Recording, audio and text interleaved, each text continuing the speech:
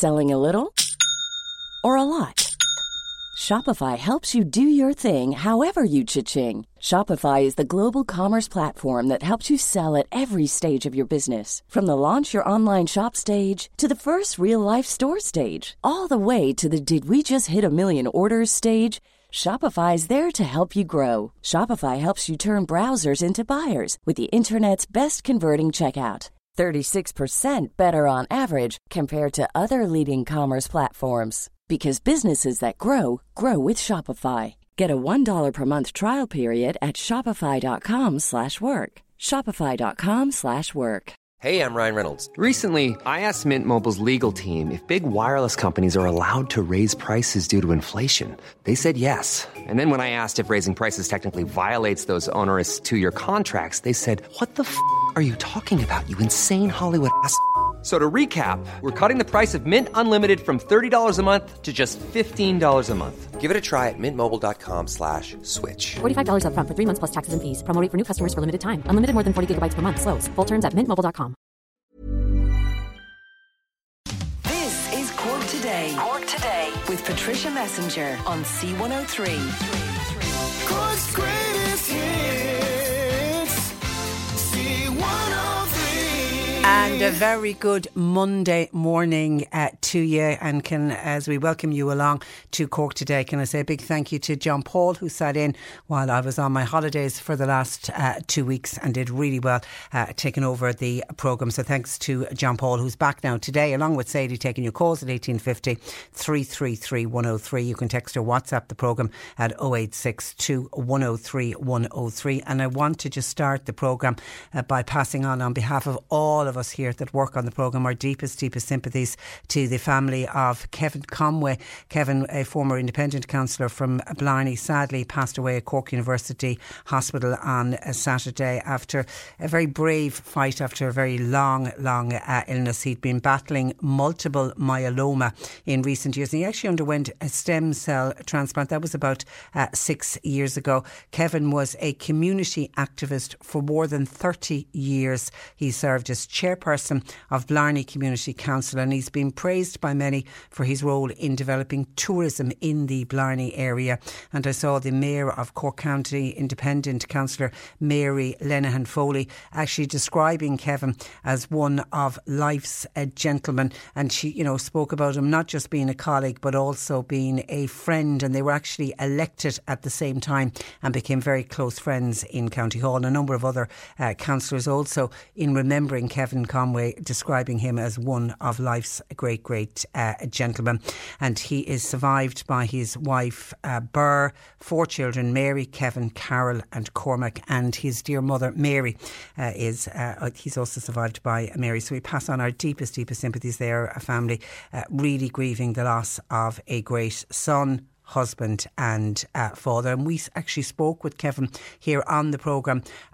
It was at the kind of the start of the pandemic. I can't remember what the topic was. He joined us about a council-related topic or a community topic, and it led to him talking about the fact that he was in hospital during, at a time of COVID-19, and he went on to talk about how great the hospital were and had nothing but praise for the staff of CUH. And actually, the family have asked that donations in lieu of flowers be made to the CUH charity, and an online book of condolences will be available from today on yourcouncil.ie website. So we remember the late Kevin Conway. May he rest in peace. Now, as I say, John Paul and Sadie are taking your calls today. If there's anything you want to share with us, we'd love to hear from you. And I have been off for the last 2 weeks, and I know, listening to Simon this morning, he hates the word staycation, but it's the word that we're all using because, normally I have for the last number of years gone overseas, and I've always felt that by leaving our shores and getting away, you sort of give yourself a good break because you sort of cut yourself off from, as best you can, from everything that's going on from home. And I have to say that was the one side of my staycation. I don't know if I completely switched off. I don't think there was a day in the 2 weeks that was off that I didn't get to see the 6 o'clock news, because even we were away in hotels for the first week. We were in West Cork, and then we were back on the weekend, and then we were away the second week up in Galway and around the Connemara area. And I always managed to be back in the hotel room at 6 o'clock any evening to see the news. So I can't say I switched off completely from what was going on. So that's one of the sides to staycations that I think, while I still had a lovely break, I was very much alert. And I suppose we are living through a pandemic, and you are every day wondering what the figures were going to be like. So whether you're on holidays or not, I think you very much keep an eye on that. But then just talking about staycationing and all that, I absolutely loved my 2 weeks off, and it was great to get a break and all of that.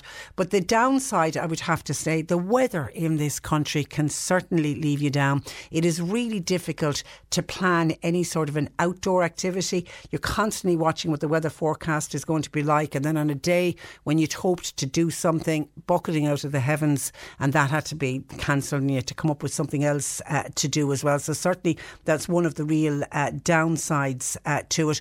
Another, I would say, on a downside, and this is to do with the pandemic, if you're staying in hotels or you're going away, even if you're going away in a self-catering holiday, if you're in a caravan park and you want to go out for food, having to book your meals and your time slots became a little bit annoying, I have to say. For example, in both hotels where we stayed a week beforehand, we got a phone call to say, what time do you want breakfast? And that's fair enough. So we'd booked our time slots for breakfast. And then we tried to sort of go on the huff for lunchtime, and just wherever we were, let's see if we can get lunch somewhere. We did reasonably okay with lunch, but the dinner certainly became an issue with all of the restaurants. You needed to book your time slot for your dinner. And I noticed in every single restaurant I was in, you could see people coming into the restaurant, any chance of a table for two, any chance of a table for four, no hope, we're completely booked. There might have been an odd chance of a couple getting in if somebody had left their table early and they were able to squeeze in another setting before the kitchen closed. But therefore you constantly needed to have where you were going to want to eat, see if you could get the booking. And then I felt you almost spent a lot of the day watching your clock, because you were thinking, okay, we've dinner booked for 8. If you ended up having a late lunch somewhere, like I remember on one of the days we ended up, because you're away in hotels, you have a tendency to have a much bigger breakfast than you would normally have at home. So you're not as hungry at the traditional, say, 1 o'clock lunchtime. And there was one day, wherever we were late having lunch. And I realised we were getting up from lunch at about 4:30, 20 to 5, thinking, oh my God, we've got dinner booked for 8 o'clock.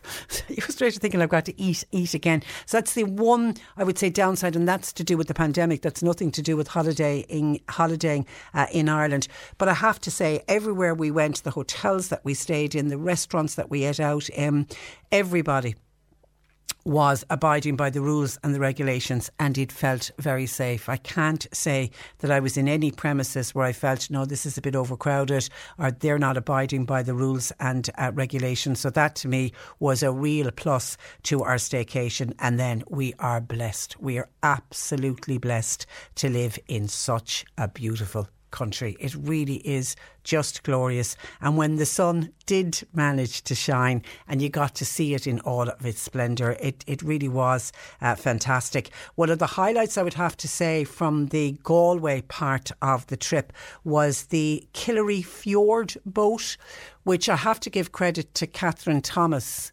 I saw her TV programme a number of weeks ago, where she went around in a camper van with her daughter Ella, and they went to various parts of the country, and she happened on her first programme to be in Galway and in around Connemara, and she mentioned this fjord boat, and it's the only fjord in Ireland. I didn't even know Ireland had a fjord, and she had suggested this Killary Fjord boat. It's in Leenane in Connemara, and I have to say, fingers crossed, we got a good day, we got a good dry day. Had we been booked the day before or the day after, it would have been bucketing down, and I don't know if it would have been the same experience. So that was really, really enjoyable. Just breathtaking scenery.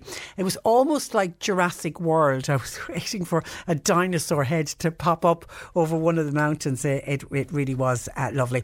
And our first week we spent in West Cork, and that's where, when I say we're blessed to live in a beautiful country, we here in Cork are blessed to live in such a beautiful county. As always, West Cork never ever leaves me down. I mean, some of the highlights from our week in West Cork would have been, from a meal point of view, Monk's Lane in Timoleague, top class food in the quirkiest of settings. It really is just a glorious restaurant.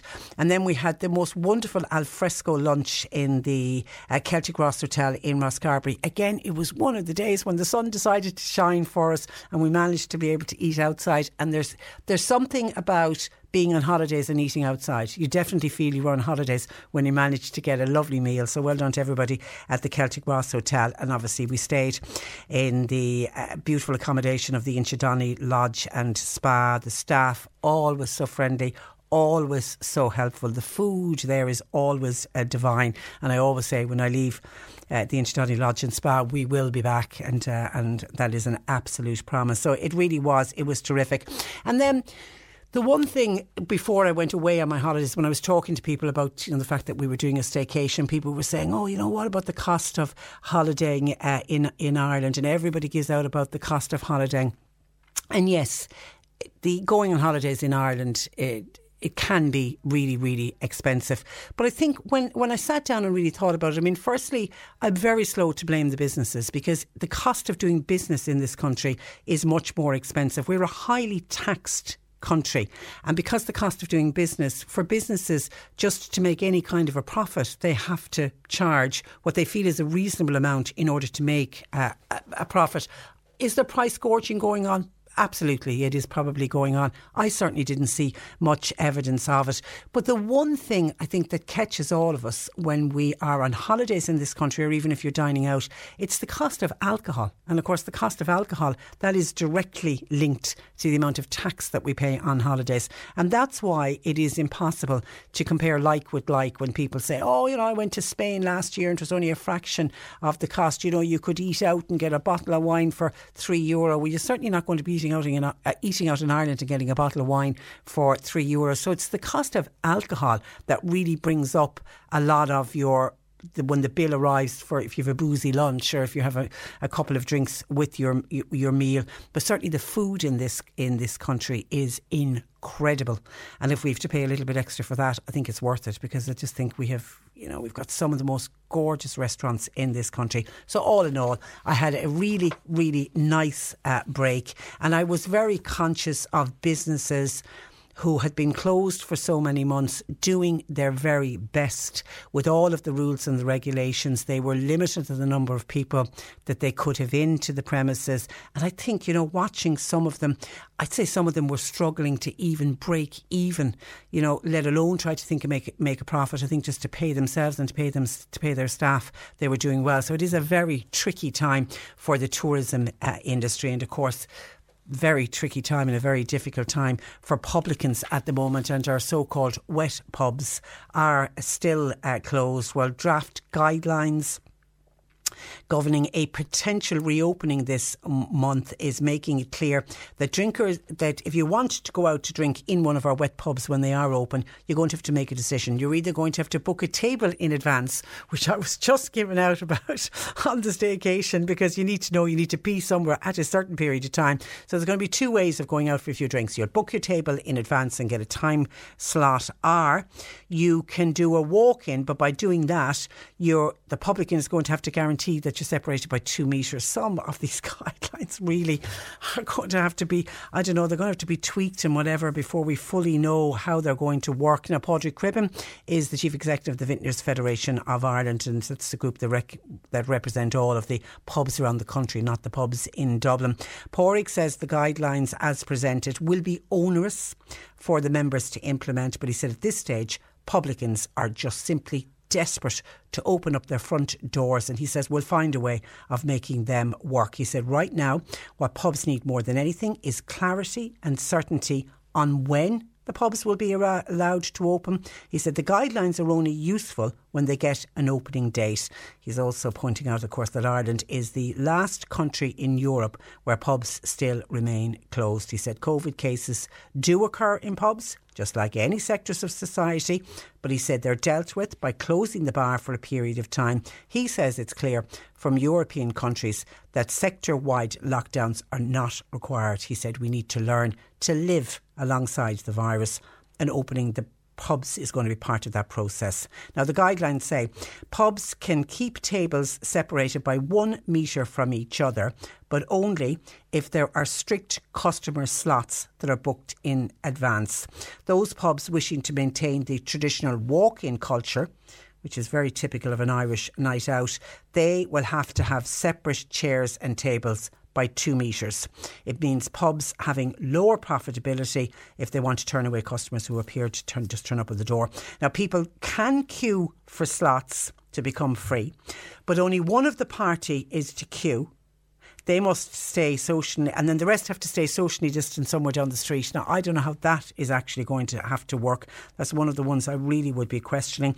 And one of the more unusual rules contained in the draft document is that the embellishment or decoration of glasses should be minimised. What are they talking about there? The little cocktail umbrellas. They may be a thing of the past. The document also says minimal handling of glassware when cleaning glasses. Don't quite understand that. And also straws should be individually wrapped. And again, that's one of the ones that they're doing already in the restaurants and in the gastro pubs. Certainly anywhere I was over the last 2 weeks, anywhere where a straw was involved, it came individually wrapped. But I have to say, and I was a bit annoyed by it, they came individually wrapped in paper, but when I opened it up, they were all the plastic straws. Guys, we need to be getting rid of the plastic straws. It is going to be a big change, though. It certainly is going to be a big change for the pubs. The proposed rules, now they've yet to be signed off, by the way, on ministers. These are just guidelines at the moment. Physical distancing of 2 metres should be maintained between tables. However, if that's not possible, then it can be reduced to 1 metre in a controlled environment. And that's where if you pre-book, they'll be able to do. And I don't know what really the difference between the pre-booking and the walk-ins are going to be, and why one is 2 metres and one is only 1 metre. And also, if you're planning on going out with a group of your friends, you need to stop and think, because a maximum of 6 people can go out together, but the 6 people must come from three households. So that would be 3 couples could go out together, but 6 mates coming from all individual homes, sorry folks, you're going to have to sit at 2 different tables of 3. You're not all going to be allowed to sit together. The time slots for those who do decide to book into the pub, there will be a maximum of 1 hour and 45 minutes. Now that's the very same as it is for the restaurant, and then there has to be a 15-minute gap between the customer groups at the table. That gives the bar staff time to clean down that table, leave the 15 minutes, and then the next group can come in. Interesting to see already there is some criticism, including from within the government. Fianna Fáil TD Mark McSherry warned the draft guidelines for the reopening of wet pubs was another blunder. He said followed hard on the heels of wanting to know what everybody ate in a food premises. He said, here we go again. We have guidelines released, draft ones as they are. They seem to have been written by somebody who's never been in a pub before. We're going to be discussing that and more on the programme today. Your thoughts and comments welcome to 1850 333 103. Text or WhatsApp 0862 103 103. Some of your thoughts and comments coming in around the new draft. They are draft guidelines for the reopening of pubs. PJ says, well, you have to sign into a pub. Yeah, contact tracing will be the very same as it is for restaurants. As far as I know, the publican will be asked, you'll sign in, you'll give your contact phone number and the time at which you arrive. Now, whether they're going to get people to sign out as well, I don't know, but certainly you will be signing in to the pub. Meg says, as with everything in this country, we've gone crackers with all of the details and the rules and the regulations. Dennis says, hi Patricia, good to have you back. Thank you very much. According to the legislation, time slots of 105 minutes are not a requirement where physical distancing of 2 metres can be strictly maintained. So, says Dennis, does that mean if I take in a big stick, potentially 2.01 metres long, and I keep everyone and everything away from me by the 2 metres, can I stay in the pub all day and get locked?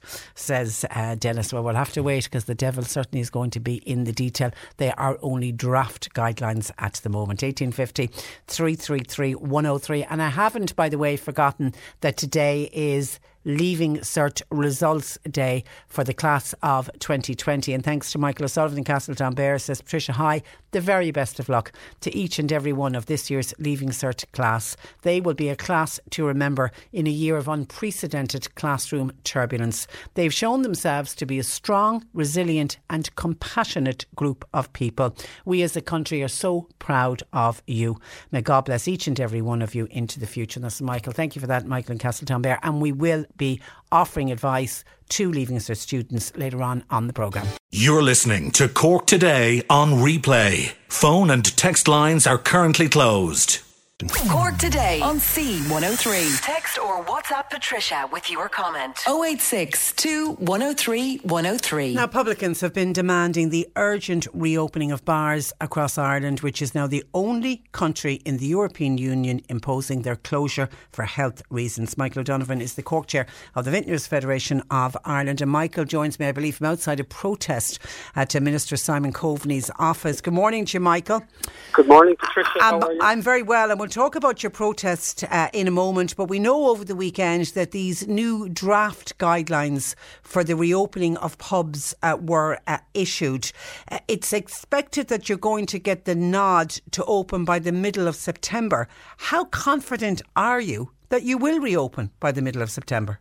Well, I can tell you right now, Patricia, Minister Coveney has just come out to talk to us, so I've just left him to come talk to you there and during this interview. But what he has said is they have a cabinet meeting tomorrow and they will be issuing the roadmap hopefully next Monday. And look, he can't give us any guarantees that there'll be a date even in that again next Monday. So, look, I think we were led to believe in the last couple of days that there would be a date in that roadmap next Monday. But hearing the minister's words this morning, it's quite alarming again that there may or may not be a date in that next Monday for us. Yes, the draft guidelines were leaked over the weekend, but look, Patricia, there's nothing new in those draft guidelines. NPHET sent a letter to the Cabinet a few weeks ago, and most of the proposals that are in that letter were in the proposals were in that letter. So there's nothing new in it, and the pubs that are operating since June, the only difference in is the €9 meal. So, I think even this morning, there's a lot of frustration here with the publicans that if these are the draft guidelines, why weren't we all left open together? Because we can implement the guidelines just as well as the pub that's serving food can implement the guidelines. Yeah, and your industry has had, Michael, 3 dates. There was the 20th of July, there was the 10th of August, there was the 31st of August. I mean, a mid-September date. I mean, this day next week is the 14th of September. That's roughly mid-September. I mean, there's nothing to say that it won't be pushed back again. Yes, well, look, coming here this morning, I was very hopeful that we'd get a date next Monday and look, that they'd give us maybe a week, 2 weeks notice to reopen. Listening to the Minister this morning, it's quite concerning because I'm now not so sure if we will get a date even next Monday.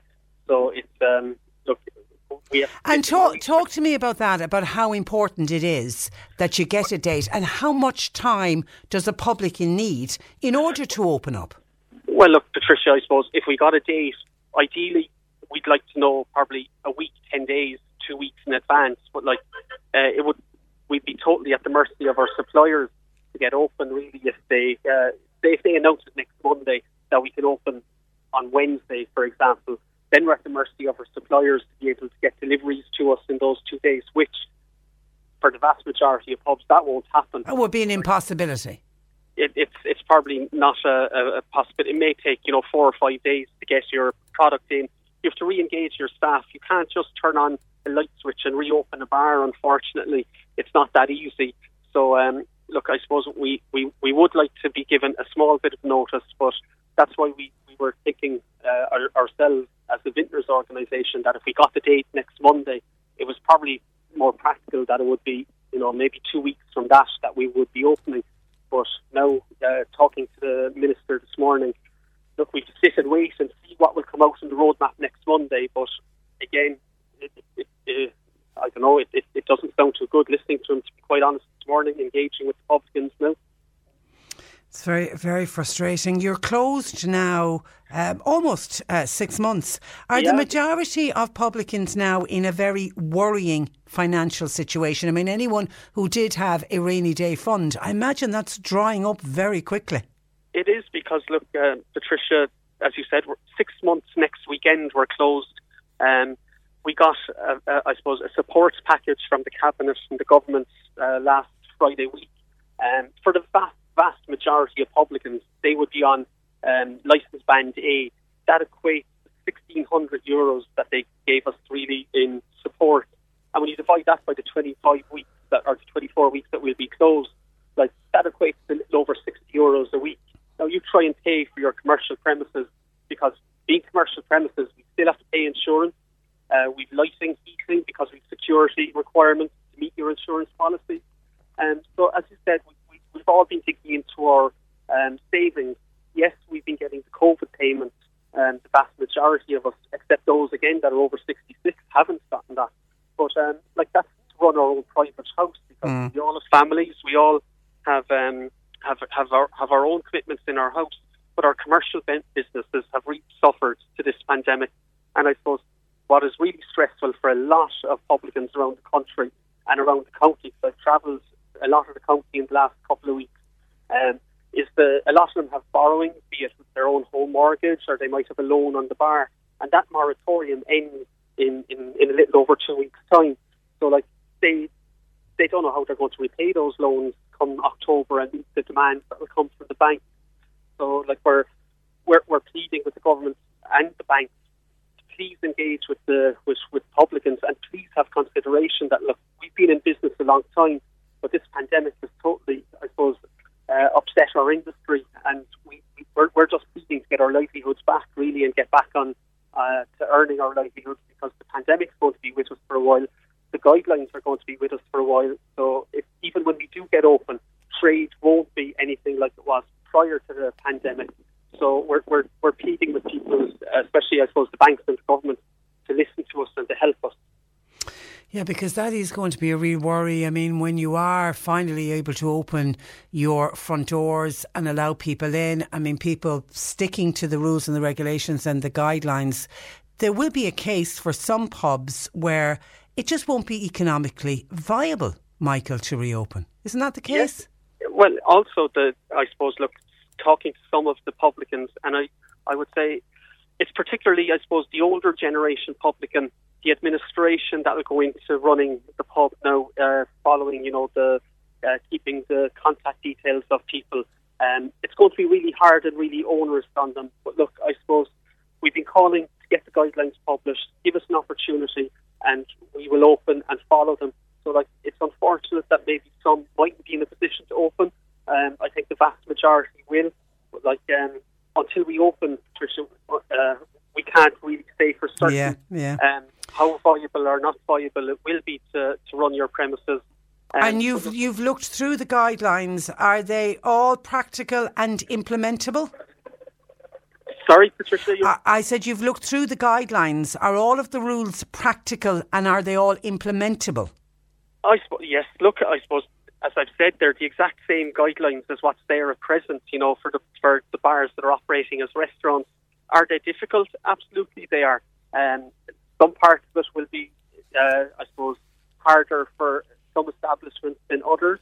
But look, in order for us to open, we will have to follow these guidelines. So we just have to try and make the best as we can and follow them, really. But the rule of a maximum of 6 people from 3 households will be allowed at a table.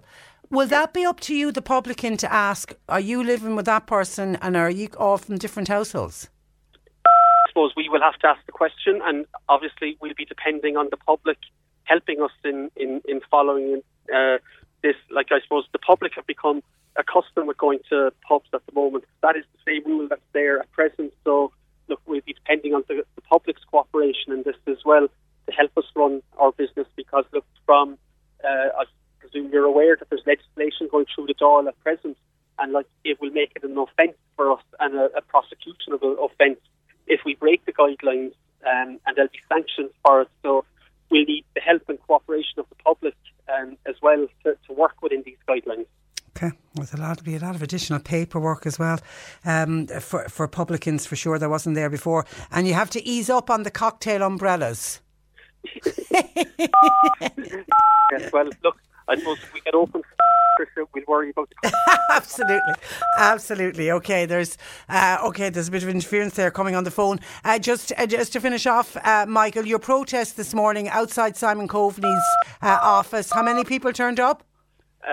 Look, Patricia, we could have had any number here today, but follow follow the public health guidance, we brought 15 to Michael McGrath's office, and we brought 15 to Minister Coveney's office. And not Micheál Martin's? No, because unfortunately the Taoiseach is in Dublin, so we concentrated our demonstration this morning in Carrigaline. And look, I suppose, watch the space. Maybe in coming days or weeks, we might be back in the streets again. Okay, all right. I can see a lot of people really hoping that the pubs reopen, with somebody saying I'm gasping for a pint of Guinness. Okay, listen, we leave it there. Michael, thank you for that, and we'll speak again, but thanks for joining us. No problem. Good morning to you. Bye-bye. Michael Donovan of the Castle Inn, who is the Cork chair of the Vintners Federation of Ireland. Dan is another one of those, says, I hope the pubs open soon. I'm gasping for a pint. If they put the same efforts as they've put into the reopening of the wet pubs, if they put the same efforts into the meat factories, there would have been a lot less cases in this country, says our Dan. 1850 333 103. Cork Today on C103. Call Patricia with your comment. 1850 333 103. While CCTV is being erected in some areas of Cork County to target litter louts, one local councillor took it upon himself to report those who dumped litter in an area of North Cork. Councillor John Paul O'Shea joins me. Good morning to you, John Paul. Good morning, Patricia. Good morning, Mr. And you're welcome. Tell me what you came across and where. Well, I was just walking out in the road, just nice, Patricia, by my brother's house in Lumberstown, and just came across some, I suppose, reminiscence of a takeaway and that somebody dumped on the side of the road, and it really is frustrating to see in any part of the countryside, be it Lumberstown or North Cork or anywhere else, and that people still have the capabilities of dumping something as simple as a resemblance of a takeaway at the side of the road, and think that someone from a local tidy towns group or a development association or community council would tidy it up after them. So it really did infuriate me, and I reported it to the litter warden and the waste inspector. So this was what? Possibly somebody driving through Lombardstown who had got a takeaway on the way, ate it in the car, and just decided, nobody around, rolled down the window and tossed the bag out. Is that what you think happened? Absolutely, Patricia, that's what happened. There's no doubt about it. I think they went out of their way. They went 25, 30 miles for a takeaway. They were passing through that place, got a takeaway, and passed through Lumberstown, decided when they were finished with it to dispose of it. So I said, we're very lucky in Cork County Council that we have a huge dedicated team to the anti-litter unit and the waste unit in Cork County Council, and they put a huge amount of time and effort in to, I suppose, trying to trace who disposed of this rubbish and other rubbish around the area, and try and pin it back to them and give them a fine. And I reported same to the... But how do you trace the remnants of a takeaway? Well, it was very simple, Patricia, really, because myself and my sister-in-law were out walking, and we located a receipt as part of it. Aha! And, I took a photograph of that and presented that to the litter inspector the following day. He came out, and I gave him the receipt. And it's his job now to, I suppose, go back and trace that. But I must say there's a huge amount of work in that in relation to, I suppose, contacting the fast food outlet directly. Making contact with them, checking out their CCTV, etc. like that, and I suppose the amount of effort that goes into it. But I must stress, though, Patricia, and I think I see other tidy towns and development associations sharing my posts on Facebook over the weekend and just saying, look, to people like this, that, keep doing that and you will be caught. Yeah. And I think that's the message to get out there this morning, that if you persist in doing that and dumping rubbish out your window or throwing a bag of rubbish in the side of the ditch, I think the time has come now in County Cork in particular, because we have put in huge resources in Cork County Council to it, that you will be caught and you will be fined. Including 40 covert CCTV cameras have been installed. That's correct, Patricia. I suppose as councillors we've been, I suppose, seeking and looking for this in the last number of months. We have applied to the anti-dumping initiative nationally for funding for this over recent years, and we've put a huge amount of resources ourselves into it. So, as I said, you would have seen the recent media coverage, and I think it was carried in your own programme last week in relation to the number of cameras that have now been deployed in different areas right across Cork County, and we won't be identifying those areas for obvious reasons. But the reality is, I suppose, that there is now more resources going into it, and people can be expecting the postman to arrive in the coming days with different fines for that. And I think and that's what we need to do, John Paul. We need to hit people where it hurts. I mean, I think if somebody picks up a fine for, I think the minimum is €150, it can go up to €3,000 if it's repeat offenders. I know that. But I think if you target people, we know it works, for example, with speeding. We know it works for illegal parking. We need to get more people fined. We do indeed, and that's the only way to do it, Patricia. And I think it's the only way by coming on shows like your own this morning to kind of outline what plans the council have and to try and deter people. And there's only a very small minority in this county that are doing this, but it is a very, very, I suppose, horrible thing to do. It's left to the ordinary people of this country who are involved in local tidy towns groups and development associations and community councils to go out and pick up this rubbish at the end of the day. And I think, everybody knows the amount of work that goes on in those groups, and we cannot let a small minority ruin. We have a beautiful countryside here in County Cork, not alone in Lumberstown, but a beautiful countryside right across County Cork, and it's just terrible to walk the road in recent days and to come across this. It's just we've been let down by the minority, and I'm so glad that you've highlighted groups like Tidy Towns, who, as you say, they're all volunteers. How dirty would our country and county roads be if it wasn't for those people that go out every single week picking up other people's rubbish? Definitely, Patricia, and I think we've come across it this year, particularly with COVID, and we've been all trying to live with COVID over the last number of months. And An Taisce and the county councils do a wonderful spring clean month there in April, and unfortunately it was, I suppose, sidetracked because of the COVID, and we weren't encouraging groups to meet up.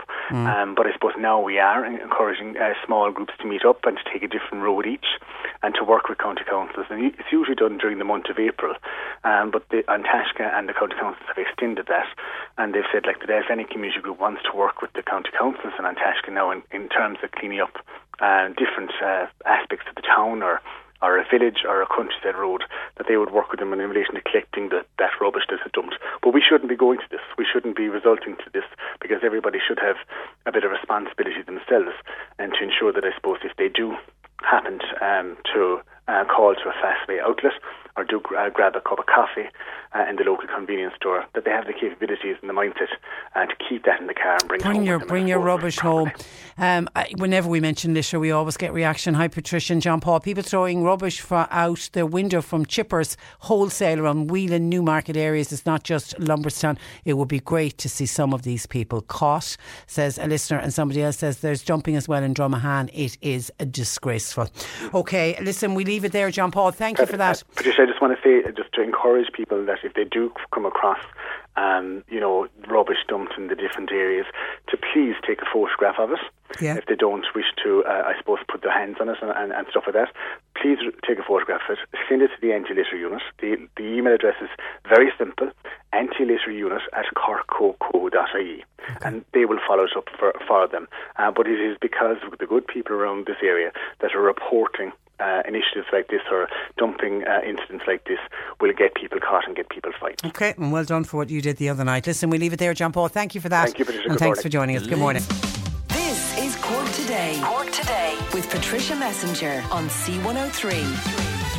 Cork's greatest hits, C103. As soon as we mention littering, we inevitably get a flood of texts and calls, and it's happened again when I was chatting in the last hour with Councillor John Paul O'Shea, who he himself decided, so infuriated, out for a walk out and around by beautiful Lombardstown where he lives, to discover somebody had gone for a takeaway and just decided to finish the takeaway. So what will I do? I'll open the window and I'll dump it out. It'll be somebody in the Lombardstown area who'll be good enough to clean up after me. But he reckons he's got a till receipt where there's a time and a date, and they're going to go back to the establishment where the takeaway was bought. They're going to look through CCTV, and somebody could be getting a nasty little surprise in the post. And lots of people are saying that's just what we need to do. We need to do more and more more of that. Some of your calls in. Alice said last Saturday morning she spotted a group of people who were out cleaning up around the Mayfield area, and later on that day there was a man out from the group and he was cutting the grass. So Alice decided she was going to go over and just say, well done, saw you all out earlier, you're doing terrific work, and give a compliment, and that's a good thing to do as well, Alice. So over she popped to the man who was cutting the grass to discover, who was it? Only the Lord Mayor of Cork City himself, Joe Kavanagh. So well done to Joe out doing his bit for the community. Hi Patricia, listening to you now there, and I have to tell you, when it comes to littering, I drove to Fermoy yesterday evening and I was disgusted to see the amount of rubbish dumped on the side of the road. Black bags of rubbish. I was totally shocked. What kind of people can dump this rubbish like that? Shame on them. But it's like everything else, Patricia, nothing is done about it. I'm sorry for the rant, and that is from Breda in Mallow. And I suppose that's where we all have the responsibility to start talking up and complaining and reporting when we see illegal dumping going on. A listener says, this is from Tim in Youghal. Tim says, well done to Councillor John Paul O'Shea for highlighting rubbish disposal litter bugs. It's about time we all stood up and exposed these people. It's nothing less than ignorance, and it is also destruction of our beautiful planet. However, courts need to be active on this matter. Please outline the email address again that Councillor John Paul O'Shea gave for the litter unit in order to report. I'm only too glad to do that, and this is one of the things that Councillor John Paul O'Shea was encouraging people, and he says if you see evidence of littering, then please report it. If you can get photographic evidence of it, please do. And you can send litter and waste complaints by email to anti-litter-unit at corkcoco.ie. So it's a simple enough address, anti-litter-unit at corkcoco.ie. Some of your texts in on this. That's all well and good, Patricia. A lot of dumping that is going on is because the council have taken away a lot of the bins, especially around Mallow Town. So people now have nowhere to throw their bits and bobs, hence there is a build-up of litter. I've counted 2 to 3 bins that have been removed in Mallow, where I live, in the space of a couple of 100 yards. Hence you get a build-up of rubbish. Now, in defence of the council and why they remove street bins, and I know it infuriates people if you have some rubbish and you're trying to dump it and you can't find a street bin, and that, it can annoy people. But the reason that in many cases that they have to remove the bins, people were using those bins to dump domestic rubbish. Those bins were put in place for exactly what you're talking about. When you're out and you've bits and bobs, you want to, you maybe go in and buy an ice cream or something, and you've got the wrapper and you want to throw the wrapper away, or you want to encourage your children to throw the wrapper away and to put it into a bin, and there isn't a bin, because those bins then started to overflow with people bringing their domestic rubbish with them. Yes, there was actually people who left their houses, but rather than pay for the bin collection, they brought their domestic rubbish with them, and they filled up a lot of the on-street bins in towns like Mallow. It's not just Mallow, it's happened all over the city and county, and no doubt happened all over the country. And for that reason, the council had no choice but to remove them. But therefore it does, the knock-on effect is, what do you do if you're out and about and you have some rubbish? I suppose what the council would say is, bring it home with you until you can dispose of it correctly, or carry it with you until you will eventually and hopefully come across a bin. Mag says it's not rocket science. Twice a week a truck used to collect all of the recyclables from where I live, but now the council won't pay them. So when you do that, dumping increases, says Mags, on the principle that we need to make it easy for people. In order to stop dumping, we have to make it as easy as possible. But even with curbside collections, I mean, if you look at, for the majority of us, and not for everyone, I accept in rural areas that you won't have bin collections, but for most of us that live in urban areas or in towns, we have curbside collections right outside your door now. You get your recyclables collected. I mean, I have 4 bins on the go now. I have the bin for general waste for the landfill, I've got the recyclable bin, I have the bin for my food waste, and I even am very blessed and lucky to have a bin that collects my glass bottles, so I don't even have to collect those up and bring them to the recycling centre that I used to have to do before. So it is the powers that be are trying to make it as easy as possible. But even if you make it as easy as possible, you're still going to have people like the morons who were driving where John Paul O'Shea was talking about, had their takeaway and rolled down the window and just threw it out the car window. No matter what kind of recycling facilities you put in place for somebody like that, you're never going to get through. We need to start catching these people and we need to start fining them. And another listener says, Patricia, a car passed me on the bridge in Kanturk last week, and the driver, can I say a young male driver, threw a water bottle just out the window of his car. Didn't think anything of it, just going along, finish my water, roll down the window and out it goes. And there you go, single-use plastic as well. Absolutely shameful. I'd love to think that whoever is listening, who the driver of that car is listening to at the moment, you were spotted. It's an awful pity that you didn't get a car registration number of the car of who was driving that young male throwing the bottle straight out the window. 1850 333 103. On the reopening of pubs, Donald says, I suppose any publican, when they are reopening, should be known as Republicans, says Donald. See what Donald did there? Publicans, Republicans. Thank you for that. Donald, one of the ones waiting for the pubs to reopen. Now, on people then giving out about some of the pubs, the gastropubs that are already open and the restaurants. Somebody who doesn't want their name mentioned because people will know who this person is says, Patricia, I know of a pub that opened up last Wednesday. A person I know went in there at 1 p.m. in the afternoon and staggered out at 11:15 p.m. No rules there, but they were serving food.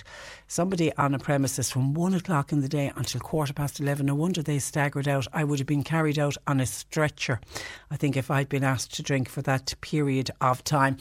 But in all of the establishments that have been opened, I think the majority of them are abiding by the rules and regulations. Some people are actually complaining that people are too strict with the rules and regulations, but you're always going to get a small minority who will breach the rules and regulations, and we all know I don't think I could name a town or an area of the city that we haven't had calls in of somebody pointing some establishment out where the rules and regulations are being breached. The majority are doing their very best to abide by them, but you will always get the few who will just decide, no, I'm in this to make a profit, so I'm not going to abide by the rules. But I mean, by the current guidelines, that particular establishment, the person could have gone in at 1 o'clock, had their substantial meal for €9, and with the owner making a note of exactly what the person had, and then by 3 o'clock that person should have left. Now there's nothing to stop that person then at 3 o'clock booking a table somewhere else and moving on.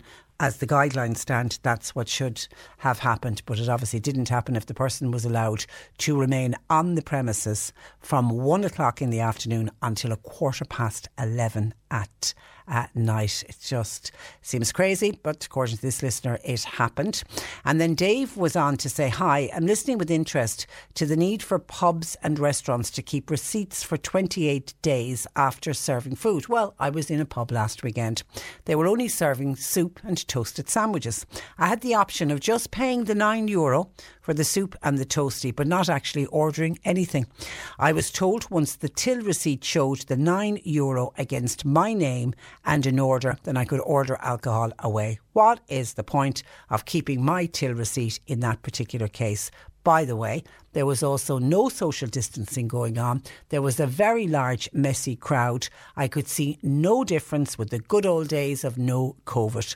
The other pubs can't open as they don't have a couple of sandwich toaster makers or a soup pot. It seems so unfair, says David. As I say, I could open the phone lines and everyone will highlight some pub in some area where they feel they're breaching the rules, but as I say, for the majority of them, they are sticking by the guidelines. But what I always say to people, if you end up, this is where individual choice comes into it, and making sure that we protect ourselves and we protect our loved ones. If you go into a premises like that you feel social distancing has gone out the door, people are allowed to drink whatever they like, and it becomes a very large, messy crowd, then Dave, you have the individual choice to leave, and don't put yourself in any kind of danger or at risk. 1850 333 103. Patricia, this is also by WhatsApp. Many of the older generation are constantly complaining about the young students who are partying and saying that they're not adhering to the COVID-19 regulations. Well, recently, while travelling by train between Dublin and Cork, all of the younger passengers were wearing their masks throughout the journey, while the vulnerable elderly removed theirs as soon as the train pulled off. The staff were constantly trying to monitor this throughout the journey, but they haven't the authority to issue warnings or fines, so not all older people are abiding by the rules. One thing I did notice, thank you for that text, one thing I did notice actually, and we were commenting on it during my staycation, when I was in Galway City last week, which is a very young, buzzy kind of a town, and you could see a lot of the students were returning, you know, as we arrived. There was a lot of students around with their hauling their suitcases and their bags. You could see a lot of them around the place and gathering in groups. But the one thing I have to say, the amount of young people walking out on the street who are wearing their masks.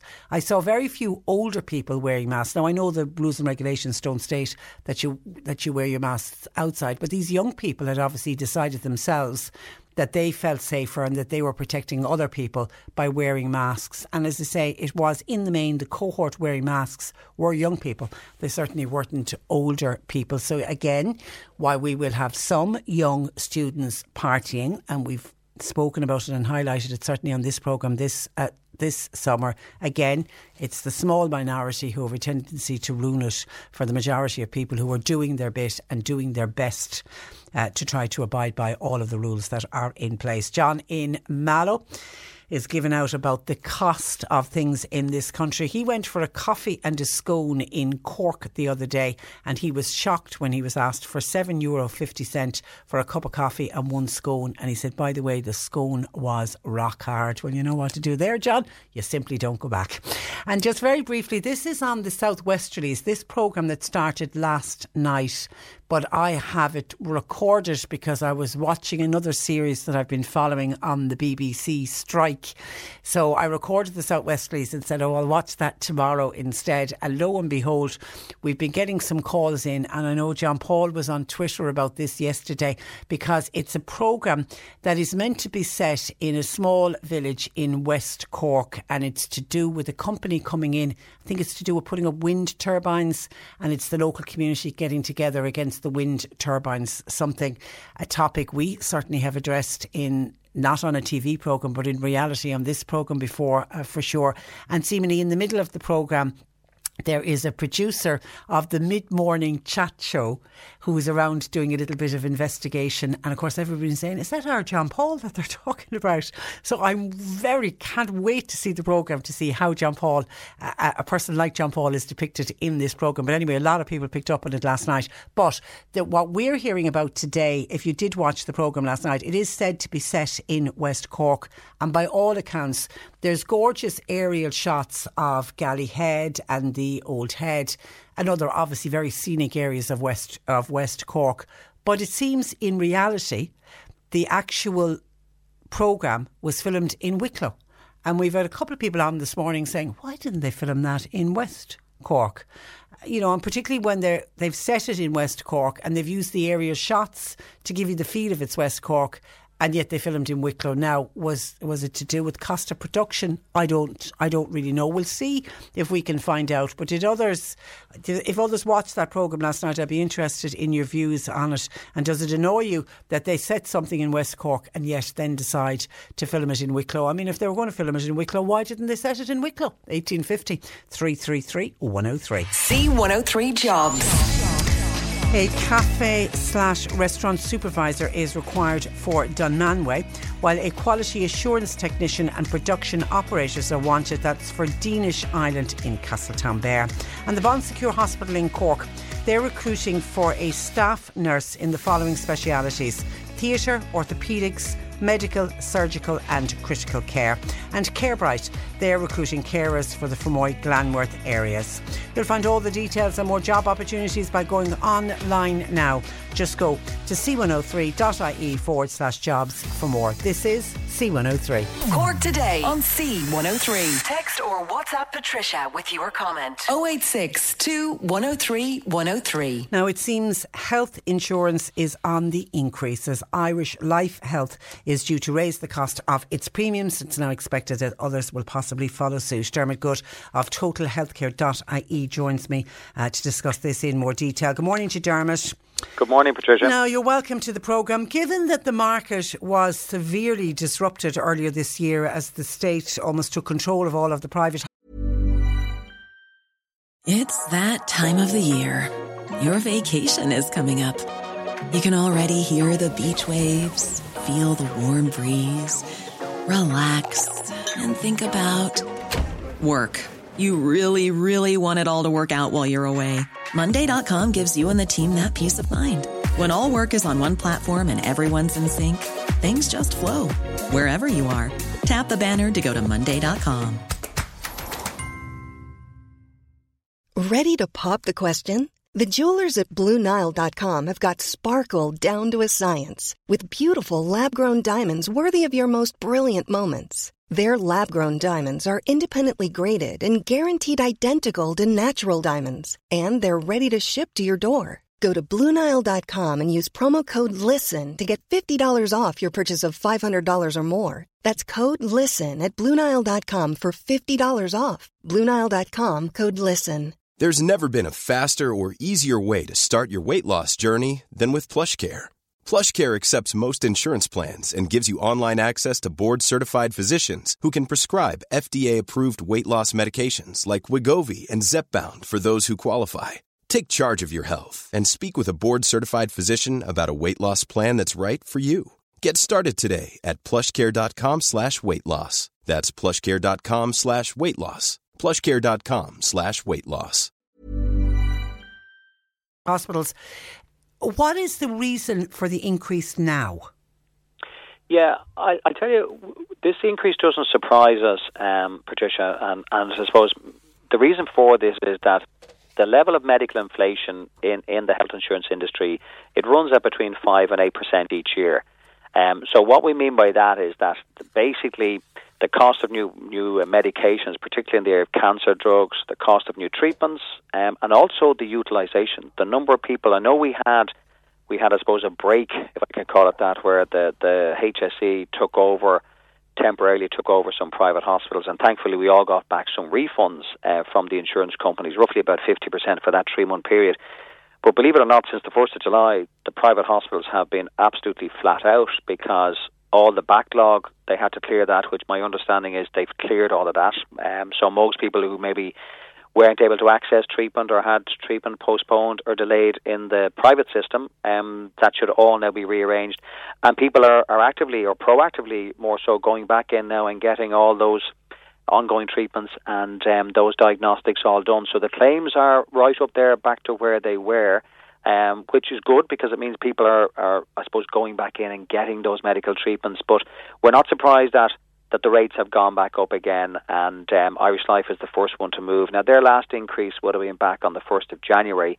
I suppose the average increase of 2.5%, look, nobody likes an increase, but if the maximum increase was going to be in around that across all the insurance companies, I don't think a lot of people will complain, because when you look at the increases in the likes of car insurance and other insurances, which are multiples of that, but it is necessary, though, as claims costs increase, it is necessary for, let's just say, for premiums to rise accordingly, because we all want to be fully covered. And we pretty much told all of our clients at this stage now, Patricia, they really should be, I suppose, budgeting for increases of 5 to 7% each year, just to keep their cover, let's just say, comprehensive, and that there's no slippage in their cover. We expect that VHI and Laya Healthcare will no doubt follow suit before the year is out. And obviously we're coming into the busy renewal period now. So this, most people are going to, let's just say, get caught by this increase. Nobody likes increases, but I was doing some quick calculations. It probably means anything from €35 to €150 for an average family policy. Okay. over the year. So look, it's not significant, but at the same time, a lot of your listeners, I would assume, are under pressure and costs right across the board. And look, nobody likes increases when that's going on in the background or whatever. But yes, this is now happening from the 1st of October. Yeah, and as you say, Irish Life, it was back in January when they last put up their premiums. I mean, in the VHI had a price increase in March and Leia had a price increase in April, but we can still expect another one from them as well. We can.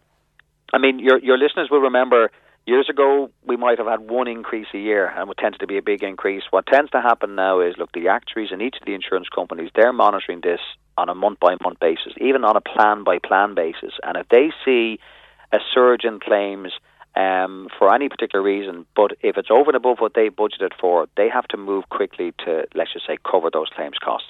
And look, we all want to be fully covered. And what I would say to any of your listeners out there now, if they don't have cover in place, there are still brilliant deals out there, particularly for families. Leia Healthcare have just launched an offer right now where the second, third, fourth child under 18, you can actually insure them for free. Patricia, if your listeners are not on these corporate schemes, you see, even with these increases, 50% of your listeners right now with health insurance are on the wrong plans, possibly more than that. They think they've got good cover. They probably have very good cover, but they're on dated plans or they're not on these corporate plans. And once again, your listeners really need to, I suppose, to listen to this, because the corporate plans are available to everybody. So the naming of these plans, it gives the impression that they're only for the multinationals or for the big company schemes. Anybody can join any plan on the market, no matter what it's called. So if you don't have a small excess on your plan, if you're not on a corporate plan, if you haven't reviewed it in the last 3 to 5 years, if you have every member on the policy on the same plan, like Patricia, they're all signs of people being overinsured. And really those people, whether they do it themselves or whether they get an advisor to do it for them, it would pay them significantly to get their cover reviewed, because they're missing out on the latest deals. I mean, I see VHI in the last couple of months have launched 5-6 new plans. So there's new deals coming on stream all the time. So it's like your car and home insurance. Don't be complacent. Don't let it auto-renew. They love you if you let it auto-renew because it means you're paying too much and they don't even have to work for the renewal. So, you really need to be checking this each year. And the good thing I will say, what we've noticed over the last 3 to 6 months, because unfortunately, a lot of people have more time on their hands and they're working from home and people are now really focusing on costs. That's a good point. We've seen an increase in the numbers reviewing their cover. Yeah. And Patricia, people are shocked and at the savings. And people will often say to us, how can they get better cover at a lower premium? And the answer is simple. They've simply stayed on the same plan for too long. And the other thing, which is a positive development, we have seen more and more, when I say kids, I mean young adults, sons and daughters basically sitting down with the mum and dad and saying, listen, you're paying too much and we're going to review this for you and we'll help you make the right. We'll help you save money. And the COVID-19 test that private hospitals were charging for, that's now been covered by health insurers. I mean, that certainly is good news, but ultimately will we all pay for it through our premiums? We will. It is good news, and I think 2 hospitals or hospital groups are still, discussions are ongoing, but my understanding from the insurance companies is that they're nearly there with all the hospitals. And the good news for that, it means that people aren't paying out, when they're going in. They have to get these tests done prior to admission to make sure it's safe to bring them in. But yes, so they are covered. But you know what, Patricia, as you and I have discussed many a time, yes, but this is an extra cost. It's an extra cost that wasn't budgeted for. And when you think about this, and I'm not here now to defend the insurance companies, but like some people got back, we'll say €250 of a refund on their health insurance. But one of these tests in some of these hospitals, one test was like €250 to €275. Yeah. Now, can you imagine if somebody had to go in 2 or 3 times, separate times over the year? They might have 2 or 3 separate tests, which the insurance companies are now going to basically pay for. Now, I'm sure they've negotiated a much lower cost than that. But like Patricia, it's an extra cost that was unforeseen. And that means, yes, they're covering it, but it will be passed on to us further down the line. And that's feeding into these increases. Dermot, wasn't it? I remember at the time being very annoyed about some of the charges we were hearing about from our listeners who were going in for tests and discovered this COVID test had to be done before they could get inside the door of the hospital. Some of those, like up to 275 in some cases, that was very expensive for a COVID-19 test. Well, absolutely was, and there was quite a variance, 75 to 275. We've heard all kinds of charges. So, what normally happens, and what was, I suppose, unprecedented with this one, was that it just came out of nowhere, and suddenly the hospitals were charging. And normally, what would happen, Patricia, is the private hospitals, in fairness, whenever there's an extra cost, they will usually engage directly with the insurance companies to basically say, listen, we need to cover this cost to continue to provide the treatment. And normally there's a process there where there's a negotiation back and forth with the insurance companies, and they normally do a deal with all the hospitals. I suppose this one caught a lot of people out because the charges were suddenly imposed. The insurance companies found out after the event, and people were being charged prior to admission. Now, my understanding is that these are now covered in nearly all the private hospitals, but if anybody had to pay for one of those charges, and a deal has now been done with their insurance company and that hospital, they should get back onto the hospital in question, because my understanding is that the insurance companies will retrospectively cover those, so members may find that they may be able to get a refund. But they need to talk to the insurance company and the hospital, and they will tell them exactly where they stand on that. By the way, Patricia, some of your listeners may have these cash plans. We've mentioned these before, these HSF cash plans. These are the Hospital Saturday Fund. Now, they're not health insurance, but they give you money back on your routine expenses. My understanding is they're covering the COVID tests. Oh. They're covering them as well. And the other thing too as well, Patricia, some of your listeners may have these dental plans. So D-Care Dental is the main provider of dental coverage in this country. They're based there in Claremorris, and I know that a lot of dental treatments have now increased in cost because there's extra costs for dentists, because in terms of sanitation, the cleaning, PPE gear, yeah. Exactly. But my understanding is that those costs are now being absorbed by the likes of D-Care Dental as well. So people who have good cover should find they still are covered. If they've any concerns whatsoever, they should contact their insurer and check that with them. But there's no doubt about it, costs are increasing on the back of COVID-19 medical costs, and that's to do with the testing and all the extra costs that practitioners have to incur. And look, the good thing, nobody likes paying extra premium, but I suppose, Patricia, when we can directly attribute that extra premium to an extra cost, and it's not just something plucked out of thin air, well, at least we know what the cost relates to. Yeah, and it sits better with people. It definitely sits better with people. OK, you're a mine of information as always, Dermot. Thank you for that, and thanks for joining us on the programme. My pleasure. Good morning to you. Bye-bye. That is Dermot Good of Total Health Cover. .ie 1850 333 103. We're going to be discussing Leaving Cert Results Day next, and there was a text in, if I can find it through all the texts that have come in. Here it is. Could you give a big shout out please to Ian Evans, who is delighted with his Leaving Cert results this morning. I don't know where in the city or county Ian Evans is listening to us, but congratulations to you, Ian. The message on this text is, it's a lovely day for flying his drone. We're all very proud of him, from Mam, Dad, Nanny and Papa, and from your brother. Congratulations, Ian Evans, along with all of the other students across Cork City and County picking up their Leaving Cert results earlier this morning. We'll take a break and we're back giving advice to those same students. Cork Today on C103. You're listening to Cork Today on replay. Phone and text lines are currently closed. Patricia with your comment. 1850 333 103. And as we've mentioned, of course, the Leaving Certificate results for 2020 out this morning. Our career guidance expert, Roisin Kelleher, joins me. Good morning to you, Roisin. Good morning, Patricia. And I suppose we start, as we always do, with best wishes and congratulations to all of the students. Absolutely. That's the first thing. It's a very big day for them, an anxious day, but let's hope it will be positive and that they are obtaining their results in the method that they can obtain them on this occasion. It's been a tough year for them, hasn't it? It certainly has. It's been a really tough year since this unexpected situation occurred earlier in the spring. And of course, again, I know the focus today is on the Leaving Cert students and the students that would have applied from other courses in the past. But I also have great sympathy for the young people that are returning as the current certs and going in and facing the exam next year, because their education has hugely disrupted as well since March. Absolutely. And of course, even the way the young people picked up their results today, very different than the traditional going up to the school and the principal meeting you and handing you the envelope. That is quite different. But however, the schools are there to help the young people. They're not going to disappear, so they are there for them. And also the helpline that is staffed by the guidance counsellors in conjunction with the parents. So the help is there. So that's very important. The students do not feel isolated. I've had quite a number of calls from students that I would have worked with during the year, and they had made contact, and I welcome that. But just to seek the help and not feel isolated, and that they will get assistance with regard to whatever their queries are.